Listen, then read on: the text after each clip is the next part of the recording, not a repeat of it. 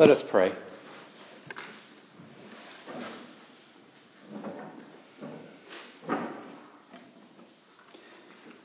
Heavenly Father, we ask that at this time, as we center our hearts, as we try to focus our thoughts, we ask that you would clear away the distractions that may come up, that may compete for our attention. And we ask that we be drawn like a moth to the flame. We be drawn to your Spirit and your Word and the movement of your Spirit and Word on our hearts. Lord, we ask that as these words are read, as the Scripture is read, that it will leap off the page for us today and into our hearts. That what is written here will make its way into our hearts, that it will convict us, that it will bring truth forth in us, and that it will lead us to a time of confession and a time of repentance and a time of restoration and a time of reveling and marveling in your grace. We pray all these things in the name of your Holy Spirit. Amen. Please stand if you are able for the reading of the Word. Our scripture comes today from 2 Samuel chapter 12, verses 1 through 13. And the Lord sent Nathan to David. He came to him and said to him, "There were two men in a certain city, the one rich and the other poor. The rich man had very many flocks and herds, but the poor man had nothing but one little ewe lamb, which he had bought. And he brought it up, and it grew up with him and with his children. It used to eat of his morsel and drink from his cup and lie in his arms, and it was like a daughter to him. Now there came a traveler to the rich man, and he was unwilling to take one of his own flock or herd to prepare for the guest who had come to him. But he took the poor man's lamb and prepared it for the man who had come to him.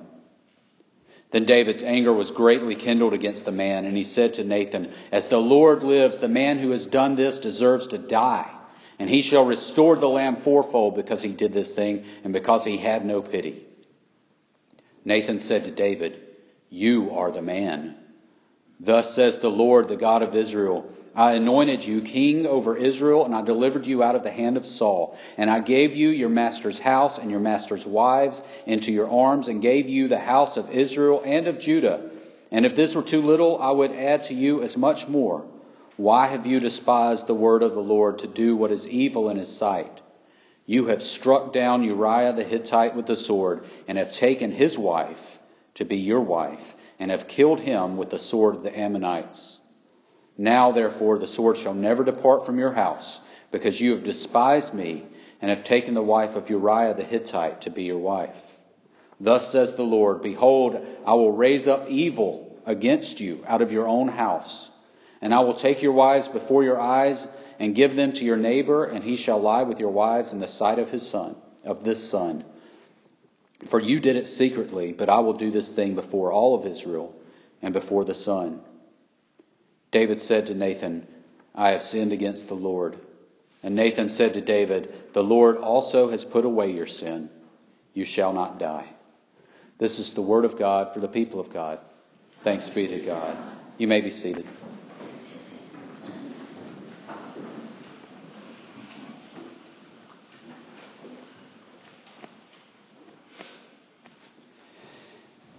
As I said at the beginning of the series, one of the problems with doing something with David, with doing a series on David, is you never feel like you have enough time. You can spend weeks and weeks and weeks on the life of David, but there will always be things that you miss. David is someone who was spoken of more in Scripture than Jesus himself. So there is a lot of stuff that could be said or preached about David, and instead we just kind of have to hit the big points and fill in the blanks from there. So having said that, let me catch you up to speed on what has been going on with David. If you were here last week, you remember Saul was chasing him, and David had a chance to kill Saul, and he didn't. He surrendered the moment to God, and he said, I'm not going to raise my hand up against the person that God has appointed to be the king of Israel, even if it would be to my advantage to do so. And so David didn't. Well, sometime after that, Saul and his sons were killed in battle. And so David is free from that. David grieved over Saul and over the death of Saul and his sons, but David was now free from Saul. And as we know, David was anointed to be the next king of Israel. So David now took the throne, although he didn't take it all at once. He took the throne of Judah. And then Saul's only remaining son, his youngest son, took the throne of Israel. It was divided. And they were rivals for many years. Well, then Saul's son wound up being assassinated by people within his own kingdom. And so in that moment, David took over the house of Israel as well, and David became the king over all of Judah and Israel. And just as the Lord said he would. And as if this wasn't enough, David had experienced many military defeats. He had defeated the Hittites and the Ammonites and the Philistines. And so David was experiencing a lot of success. He was also doing a lot for the Lord. He brought the ark into Jerusalem. And so David was experiencing success on many, many levels. Things were going really well for him in these past several years, and he was very prosperous as a king. But then that's where the word of warning comes in, because in prosperity we must be careful. When things are going well, that's when we tend to lose focus. We tend to lose sight of what's really important.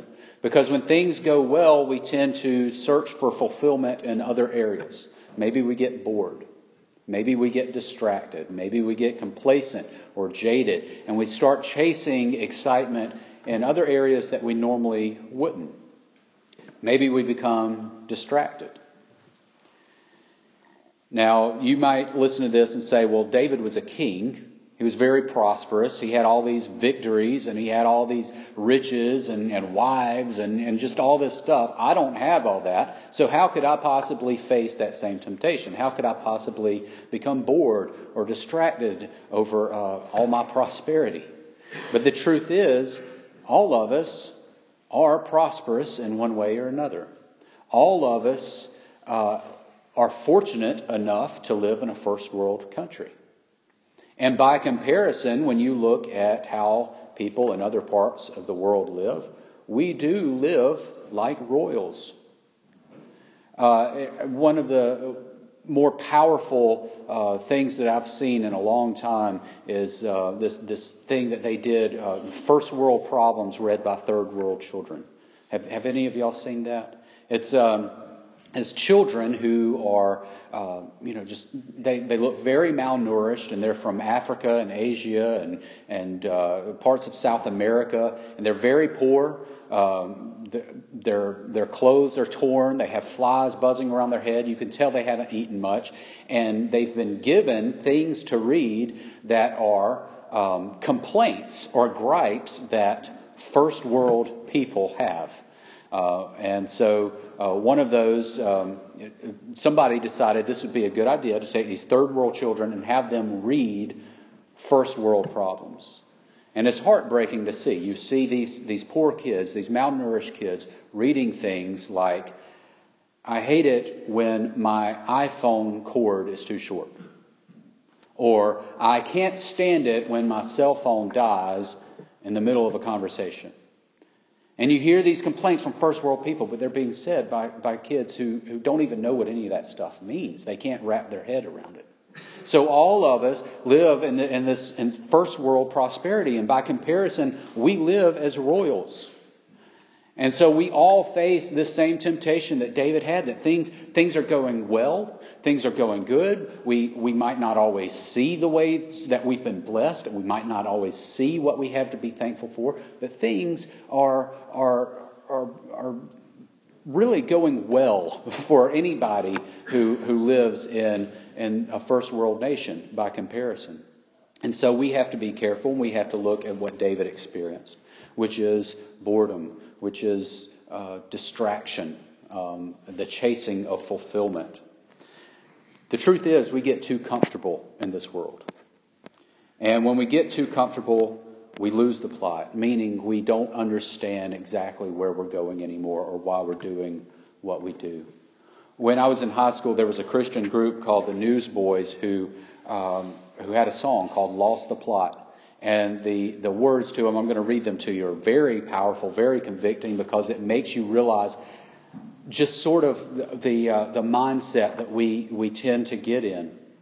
But it says, I heard a rumor that the end is near, but I just got comfortable here.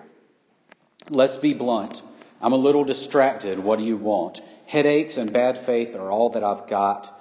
I misplaced the ending, then I lost the plot. And the singer is talking to Jesus here, and at a moment he stops and he thinks about how wonderful that relationship was when he first entered into it. And he says, when I saw you for the first time, you were hanging with a thief. I knew my hands were dirty and I dropped my gaze. You said I was forgiven and you welcomed me with laughter. I was happy ever after. I was counting the days when you'd come back again. Maybe we'll wake up when you come back again. Lies, let's be blunt. We're a little unfaithful. What do you want? Are you still listening? We're obviously not. We've forgotten our first love. We've lost the plot. And are you still calling? You forgave. We forgot. We're such experts at stalling that we lost the plot. And then the song ends with that opening line again. Heard a rumor that the end is near, but I just got comfortable here.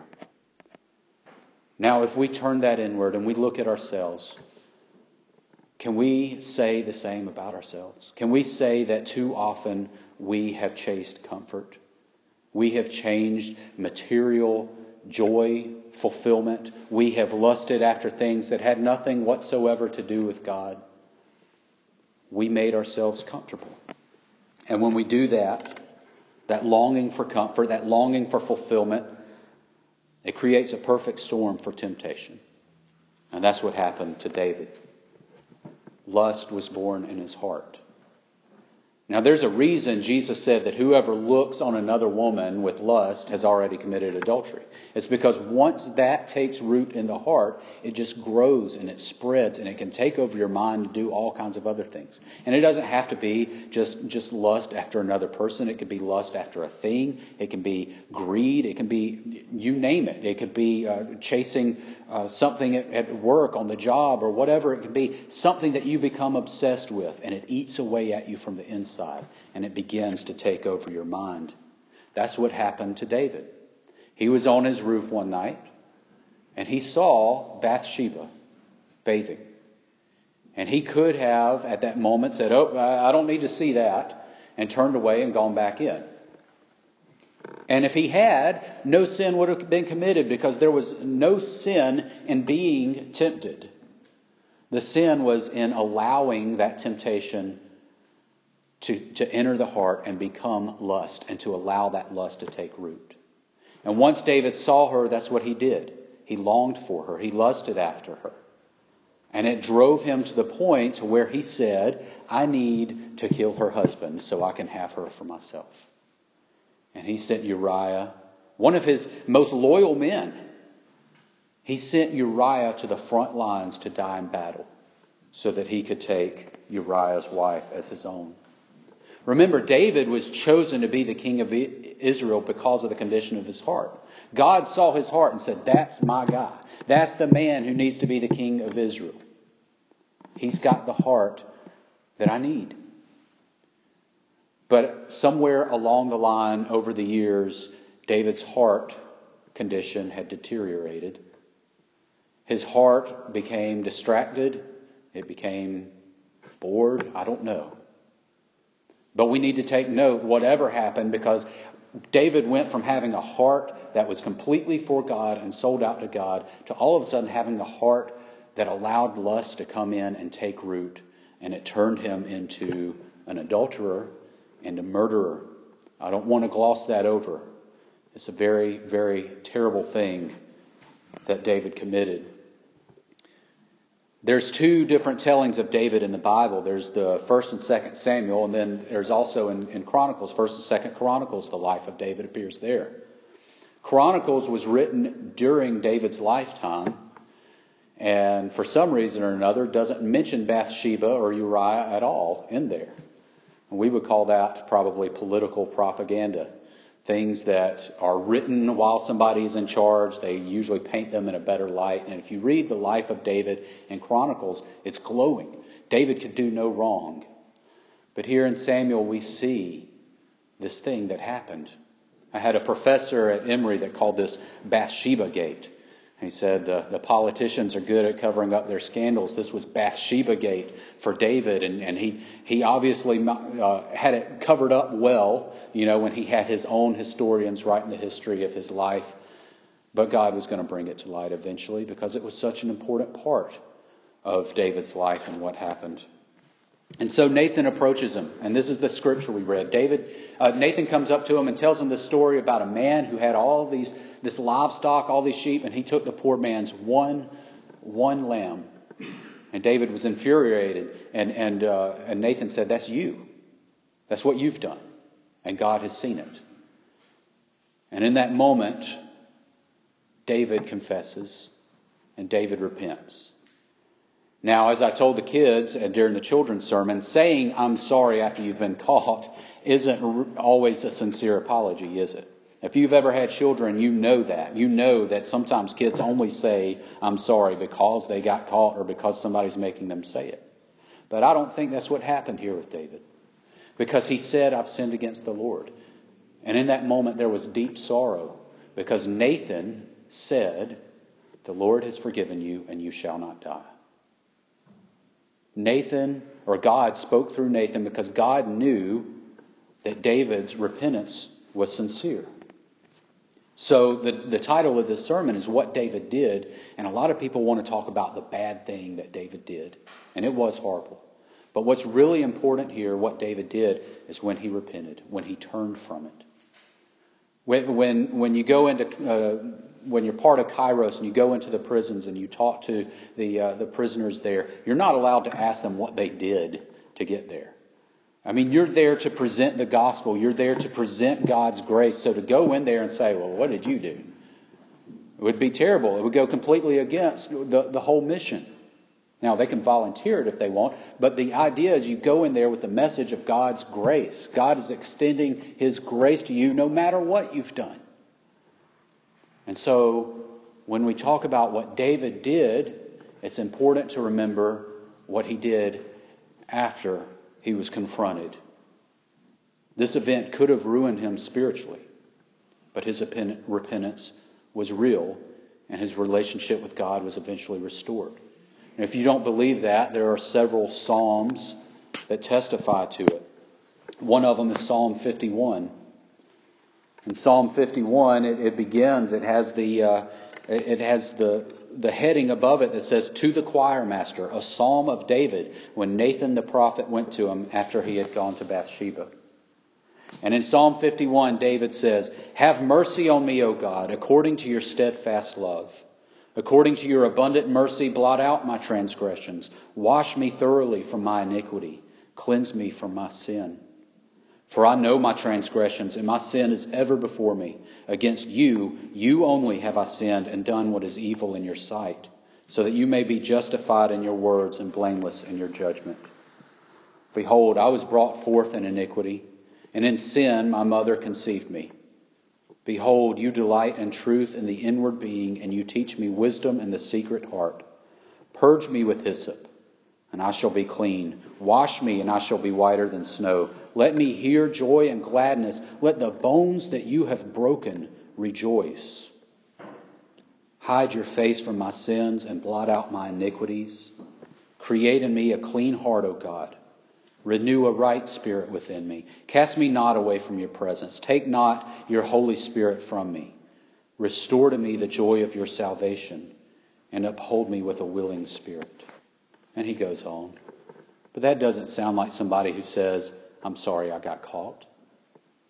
That is someone who is truly, deeply sorrowful over what they have done, what they have done to others, and what they have done to their relationship with God. He says, restore to me the joy of your salvation. Do not hide from me. Do not take your spirit from me. David knew that the most important thing that he ever had going for him was God's grace, God's blessing. And he cried out to receive that grace once again.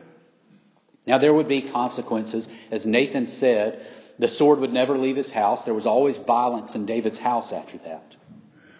2 of his sons died. Actually 3 of them. The child that was born to Bathsheba died. Absalom died. Ammon died at the hand of Absalom. There was violence in his household for the rest of his life. There would always be consequences because David had let this darkness into his heart, into his family, and into his kingdom. But, as Nathan said, you are forgiven and you will not die. And God had mercy on him. God allowed him to keep the throne. God allowed him to keep the covenant that he had made with him. God allowed his son Solomon, who, by the way, was one of Bathsheba's sons. God allowed Solomon to take the throne after David. God's grace was still there.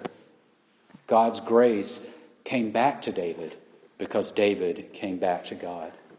David reminds us of God's grace at every turn of his story, from the beginning all the way to the end. We too live in the blessed shadow of God's grace. We recognize the ways he's blessed us, the way he's been merciful to us, the way he's provided for us. And of course, we'll do that this week, especially as we approach Thanksgiving Day. And hopefully we'll always be doing that.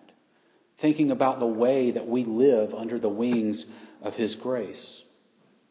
Even when we stumble, even when we fail, even when we let our minds become warped and distracted, even when we become too comfortable, even when we lose the plot, become bored, even when we begin to lust and let those things take root in our heart, even when we allow the condition of our heart to be darkened and destroyed, God is willing to extend his grace to us when we truly repent. What David did with Bathsheba and to Uriah was a horrible thing, and it had severe consequences. But what he did once God confronted him was the most important thing.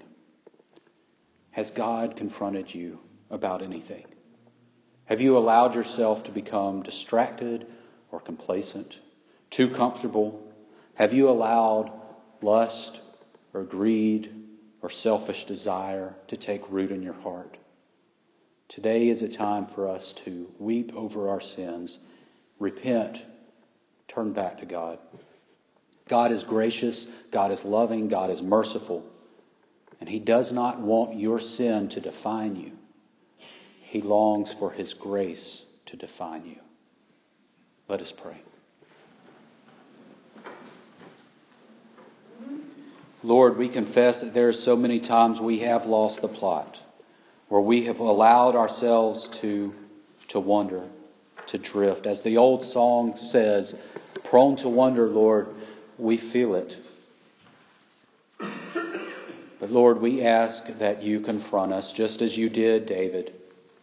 That you show us where we've gone wrong and that you direct our hearts back to you. That we will truly repent. That we will truly turn our lives around. That we will truly face you once again. Our sins could define us, yes, Lord. But as long as we repent, as long as we cry out, blot out our iniquities, wash us whiter than snow, do not remove your Holy Spirit from us, as long as we cry this out just as David did, those things will not define us. Our sin will not define us. Your grace and your love will. We thank you for this, and we ask that you pour that love and grace out on each one of us today. We pray these things in the holy name of your Son, Jesus Christ. Amen. Our hymn of invitation this morning is Just As I Am. That's hymn number 357 in the United Methodist hymnal, the red hymnal. If you've made a decision of any type today, I encourage you to come forward as we sing. The altar is always open for anyone who wishes to spend a few moments here. But please stand if you are able. We're going to sing the first, second, and last verse of hymn number 357.